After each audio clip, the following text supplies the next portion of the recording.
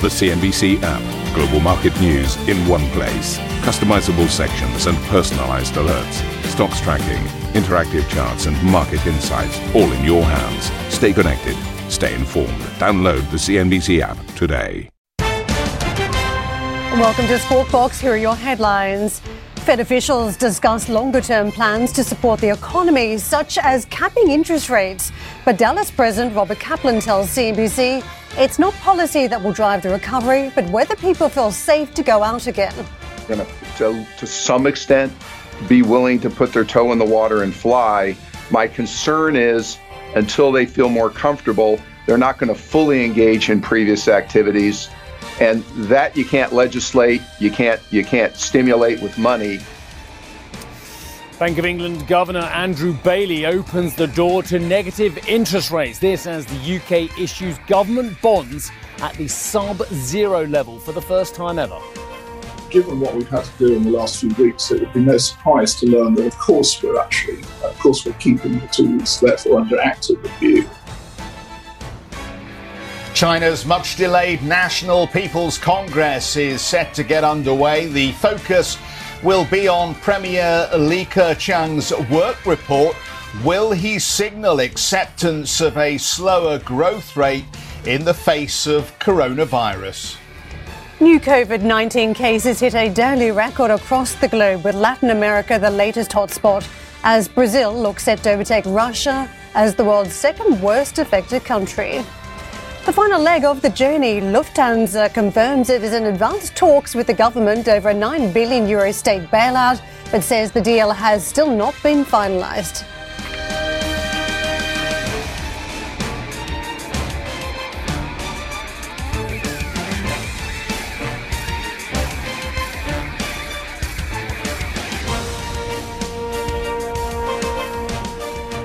A decent old day on Wall Street yesterday as we saw a bounce across on the major averages. Again, technology reclaiming its leadership out in front on the Nasdaq is what we saw, but gains of 1.5% still racking up for the likes of the Dow. Its fourth positive session in 5. In terms of some of the big catalysts for the driver, investors still looking at the reopening of economies at this point, the amount of stimulus thrown at the system, and we saw in the minutes yesterday from the Fed that effectively that they are still ready to keep interest rates around zero to try and support this economy. So the market's 369 points to the upside. Apple, one of the big moving stocks for the likes of the Dow, but it was Facebook that was a big driver for the S&P and also for the Nasdaq.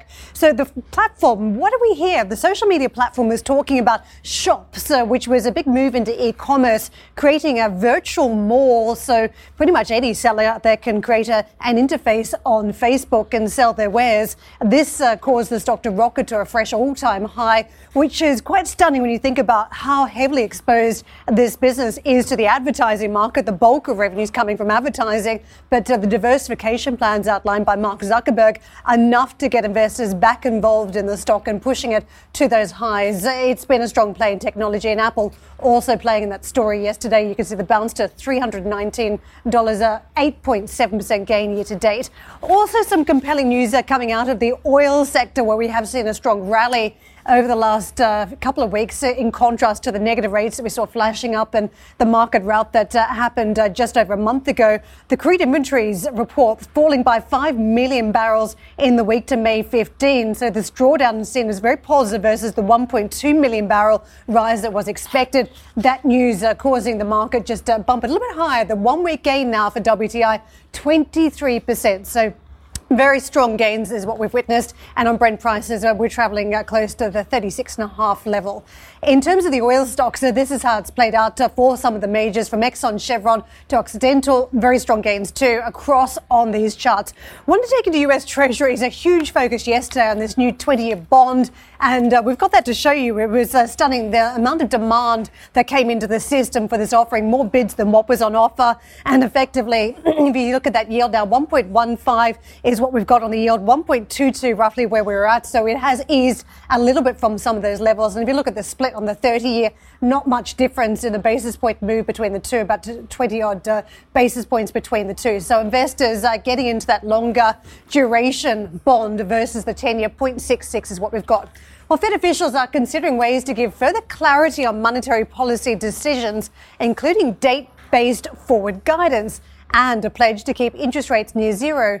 That is according to minutes from the central bank's April meeting. And members also warned that the coronavirus pandemic may lead to lasting damage on the US economy. Policymakers said the outbreak presented a considerable risk to the outlook, adding that the American labour market may suffer in the long term.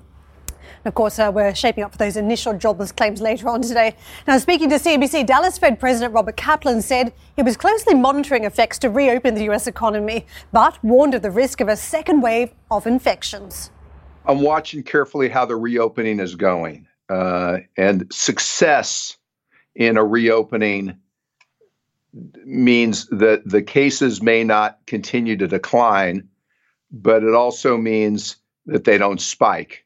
And so I think this reopening has to happen, but it's got to happen with good testing, contact tracing, good procedures.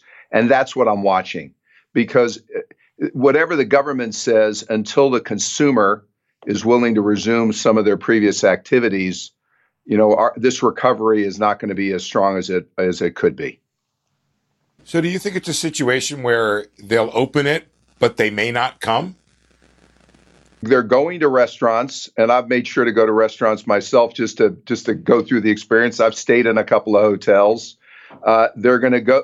People are going to resume some of their previous activities, as we just heard. They're going to some extent be willing to put their toe in the water and fly. My concern is, until they feel more comfortable, they're not going to fully engage in previous activities.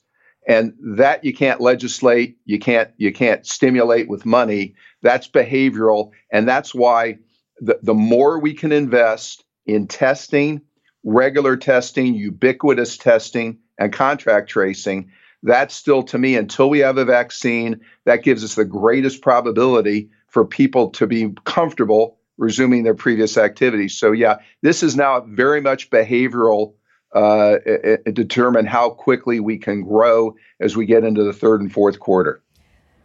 Bank of England Governor Andrew Bailey has admitted the central bank is considering lowering interest rates into negative territory for the first time ever. Speaking to lawmakers, Bailey said he had changed his position on sub-zero rates since last week's decision, but stressed the BOE needed time to weigh the implications of such a move. Bailey's comments came as the UK Treasury auctioned off its first ever negative yielding bond. The British Debt Management Office sold £3.8 billion worth of 3-year gilts at a yield of minus 0.003%. Speaking before the UK Parliament's Treasury Committee, Bailey said current conditions mean the BOE must consider all options, including negative rates, to stimulate the economy. We do not rule things out as a matter of principle. I mean, that would be, I think, a foolish thing to do. But can I then follow that up by saying that doesn't mean that we rule things in either? The MPC has a history really since the financial crisis. So obviously, really since the very sharp cuts in interest rates that happened in the financial crisis period, of keeping under periodic review the lower, so-called lower bound. And they've done that, the committee has done that several times since the financial crisis, with good reason. And I think, given what we've had to do in the last few weeks, it would be no surprise to learn that, of course, we're keeping the tools, therefore, under active review. Bailey's testimony represents a U-turn in the BOE's policy stance. Speaking to CNBC last week, Deputy Governor Ben Broadbent warned negative rates could do more harm than good. We keep under review all our potential policy tools. And this is a question that's been thought about, I should say, on and off, since the financial crisis.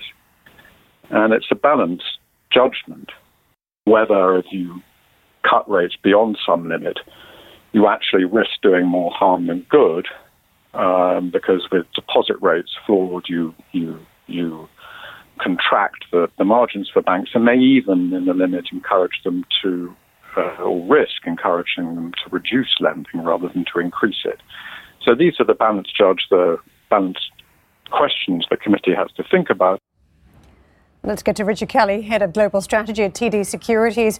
Richard, central banks in some jurisdictions have been reluctant to move into negative rates, reluctant to take that final step, but the markets are goading them in that direction. So who's right? Do you think we will see the BOE at least embark upon negative rates? I think it's possible, but I don't think it's imminent. And so I think this is where markets need to be a bit patient. I mean, there are key structural issues that have to be addressed, both within how this economic recovery can happen in terms of actually being able to have the confidence to get people to spend. So until that point, you're not necessarily incentivizing anything by moving into negative rates. And then there's just the practicalities of dealing with money market funds, with dealing with how, especially in the UK, you've got building societies that are required to have, household deposits. These negative rates aren't generally going to pass on to retail deposits. We have to think about the structure of the markets and the effectiveness there of how banks will be funded before you can even move down that route. So I think we have to remember how long it took the ECB and other central banks to really lay the groundwork to deliver these policy measures, and recognize that there are plenty of other options before we even have to consider this. And so I think this is really a 2021 debate rather than anything that's going to come right now. Richard, when you take a look at the inflation number, clearly there's a challenge. The 0.8% that we clocked up in April, well and truly off the 2% target that the central bank has been aiming for. But what is the link to steering inflation at this point? Because what we've seen in Europe, just very challenging attempt to try and get back to any form of normal inflation. And typically a lot of people, when they're looking at a scenario of negative rates, tend to save the money, not spend it. So what is that link to steering inflation? Well, I think this is exactly it. I mean, you could deliver all the economic stimulus and monetary stimulus you want right now, but if we're all still operating under social distancing, if we all still have limitations in terms of, what kind of activities we can get to and where we can spend that money, you're not going to see any of that inflation delivered. And it's really impossible at this point for anyone to offer any significantly solid estimates as to what's going to happen, because we just don't know what is the appropriate level that the airline industry is going to have to reduce capacity to. What about in the restaurant and the hospitality side? What about all the ancillary services that go into these industries? Until we figure out what the new supply side is, then we can figure out how much demand we can stimulate. And from there, we can deal with the inflation side. What I would say, though, is different than perhaps looking at 08-09 and looking at how difficult it has been to generate inflation out of the financial crisis that came through there. There is a significant supply shock on this crisis itself. And so it does look fairly certain that we are going to have less supply. And because of that, it will be easier for us to generate inflation than would otherwise be the case. That still doesn't mean we're going to be in a stagflation scenario. And it still doesn't mean we need to think that, central banks aren't going to be easing for a significant period of time, because I think we're looking for at least 5 years before we see, any of the major central banks return to hiking. But I think we do want to be cognizant of you're not going to see that inflation now. However, I think if we're looking out 2 years, it is more possible that we can get back to somewhat normal inflation. But look at all the central banks that are also talking about running inflation hot now to catch up. So just getting to 2% inflation is no longer going to be enough. Richard, Mark Carney was accused of being the flip-flop governor at various stages throughout his tenure as the governor of the Bank of England. Last week, or a week or so ago, Andrew Bailey said that the UK economy was going to rally 15% in 2021, or thereabouts. That was their expectations. If you think the market or the economy is going to rally 15% one week, and then the next week you're talking about negative interest rates, do we have actual confidence that the Monetary Policy Committee is consistent? Well, I think that, the Monetary Policy Committee is one of the ones that helps to ensure how much of a rebound we're going to see in this economy, right? So, I think you want to see them delivering more stimulus. There is no doubt in my mind that we need more stimulus in this economy this year, whether that's, coming on the fiscal side, whether that's further action from the Bank of England. My expectation is you're going to see, further additions in quantitative easing and increasing on that side. And then the debate is simply, well, can we have more effective stimulus via negative rates instead of or in addition to QE? But I think we absolutely need more QE, and I think that's baked into the cake if you're going to get that economic rebound next year.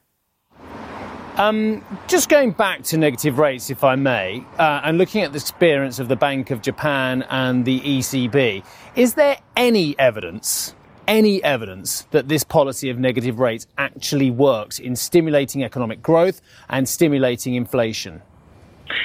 There is evidence that you can see an increase in bank lending and what goes on relative to what would have happened had you not done negative rates. The problem with all these analyses is we have to recognize that all of this is happening in a subpar environment. So it isn't to say that it's as effective as cutting rates from 3% to 2%, as cutting them from 0 to -1. But it does look like the concerns that it would somehow destroy lending supply, lending demand don't happen. It does generate more more than it hurts. But obviously over time, the evidence is it does feed through into your net interest margins. It does impair bank profitability, which then impairs some of their ability to lend. So it isn't as effective as some other tools, but it does still generate more positives than negatives. And we can address some of those negatives by dealing with interest rate tiering like the ECB and the BOJ have delivered by working through the system. So I think this is the side that we have to recognize. It's just less good, but it's not bad. And it's trying to make sure that we set up the system to deliver on that. So on the inflation side, I think there is where it's a bit more questionable. And that's just because the overall impact of the economy hasn't gotten to a place where we can get inflation. But that's simply the argument for why you need further growth, why we needed further expansion in lending to actually get to a point where we could see demand overtake supply and actually generate inflation again. Richard, can I ask you a broader question just about how you see risk appetite at the moment? Because I noticed that high yield spreads have started to move out again, back to where they were before the Fed started to get involved in the market. We've got this conversation about negative rates and those Fed minutes. I don't know how anybody could be bullish about them, given how they seem to talk a lot about the Fed's concern of a second round of the virus and the need for interest rate targeting across the curve here. So are we at an inflection point yet where you think the recent positive momentum we've seen in risk on assets begins to dissipate? I think I'm at a point where we need to be more concerned about that. I've been looking at the markets in terms of, we had that first initial crisis where can we stop this? We had a massive injection of liquidity, which gave us that liquidity rally. And I thought, until we actually got to the point where we started to see economies reopening, you could have more of that optimism come through. And we can certainly have headlines by the day. Do we have a vaccine? Do we have a trial? Not. And then the next day going off. I think that's likely to continue for some time. Until you actually have that vaccine, there is no means of having a full picture in terms of how we recover, because we know we always have this drag moving against us. But I think you're at the point now that we're starting to reopen, we get the real news has to start to set in and recognize that many industries are not going to return to their pre-COVID capacity levels for a number of years. That has to get factored in. I think, but you look at equities, that's just simply the only place where you can put, your savings at this point. If you're looking at FX, for example, you're looking at fair value. You used to use interest rate differentials. Now you use equity differentials. That's just become the overnight place to park money in cash while you're looking to see what to do. On a credit side of things, this is where the pricing there is very difficult, because until you know what that new capacity is and until you have a sense of where the stabilization is going to come in these industries, you have to deal with what is that default and delinquency rate likely to look like on the medium term once we move out of the liquidity phase and can really deal with solvency. So I think there is an area here. We know there's still downgrades coming. We know there's still some pass-through. At this point, I think the repricing we've seen in credit has been roughly commensurate to where I think we're going to see labor markets and that deterioration go, which tends to be the best signal for what kind of deterioration we're getting. But overall, I think that there's still it's easier for risk assets to be flat to slightly lower than to see any further significant rally from here, because we just simply have the rubber meeting the road of the bad news now. All right. Well, let's just ask you for a few of your recommendations then. What do you think it's worth owning, particularly in the FX space, whether that's developed or emerging at this stage? So I think, within FX, it's probably been the least volatile of a number of these areas. And frankly, because, everyone's doing the same policy. So on a relative basis, it gets very difficult to see any clear standouts.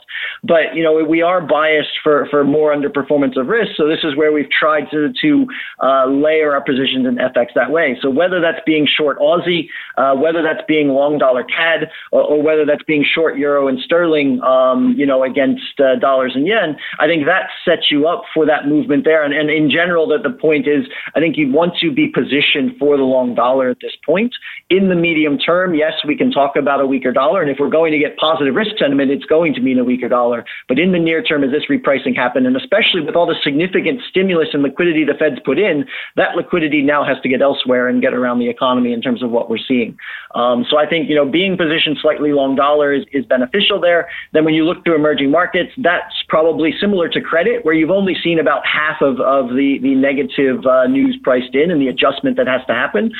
So whether that's downside in next Sing, Thai bahts, whether that's downside in Hungary and Poland and Europe, these are the areas that I think you want to be positioned for if you're going to see further economic weakness going on in the U.S. and Europe, where you're going to see that translated most likely into emerging markets. Richard, thank you very much for putting some calls on the table for us. Richard Kelly, Head of Global Strategy at TD Securities. Our US colleagues will be speaking to Boston Federal Reserve President Eric Rosengren. Catch that later on tonight at 20 CET. Now, they'll also be speaking with Atlanta Federal Reserve President Raphael Bostic at 21:30 CET. So plenty of conversations with Fed members coming up later on today on CNBC. Ahead on the show, the largest political event of the Chinese calendar gets underway. But will Beijing set a growth target?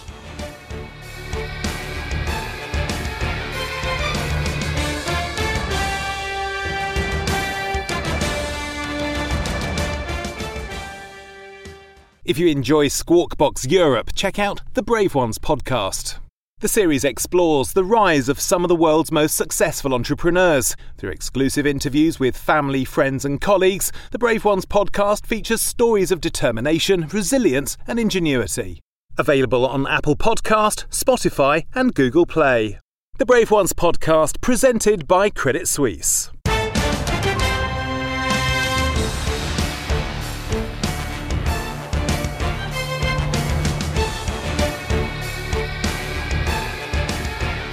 Here's a look at the Asian markets in session today. A little bit of green moving on to the boards, but not much of it, as you can see. Very slim gains for the Australian market and a flash of red ink there for the Hong Kong market. So more cautious mood setting in as investors eye some of the gains already witnessed on these markets, but the realization that the road back economically will be very slow at this point. The US Senate has passed a bill that could ban many Chinese companies from listing their shares on American stock exchanges. The legislation requires companies to certify that they're not owned or controlled by a foreign government. Republican Senator John Kennedy tweeted that the bill would stop the Chinese Communist Party from, quote, cheating on stock exchanges. US-listed shares of Alibaba, Baidu and JD.com fell on the news. China kicks off the first of its annual 2 sessions today, postponed from March due to the pandemic. The largely ceremonial Chinese People's Political Consultative Conference sets the stage for tomorrow's main event, the NPC. But the hallmark of past national congresses, an official annual growth target, is under question. Well, let's welcome to the team Sam Vardas, new CNBC reporter, with more. Sam, let's just get into this growth target. Doesn't matter at this point. We've got so much lack of clarity on the extent of the economic fallout. Does it matter if we don't get a target out of China this time? Well, we can't expect a huge amount of emphasis on that. And I would just like to start with the meeting today. I don't think many people really focus on today. It's really overlooked. It's really a curtain raiser, as you mentioned, for this big annual meeting of Parliament, the NPC. And it's where some 2,000 members of China's top advisory body get together to discuss issues and advise the government. So it's largely political. And I think that is important because right now internally President Xi Jinping is facing mounting pressure over this slowing economy, and it also comes at a time when China is finding itself increasingly isolated from the rest of the world over this pandemic. And Beijing really set the tone for this meeting today, swinging back at US criticism, but also standing very firm on its foreign policy. And I think that's important in terms of where China is likely to place itself internationally over the course of this meeting. But back to that growth target, look, not a huge amount of emphasis is expected. We are looking more so at the fiscal stimulus, where it goes and the order in which it comes in, because that will give some clues and represent the government's priorities moving forward this year post-coronavirus. We know the big focus is on jobs and social stability. But of course, with jobs, you need employers. So I think it'll be very interesting to see how much China is willing to commit to things like SMEs and things like local governments in order to sustain the employment rate, because of course we know that is key and critical to political stability in China. Thank you for listening to Squawk Box Europe Express. For more market-moving news, you can head to CNBC.com.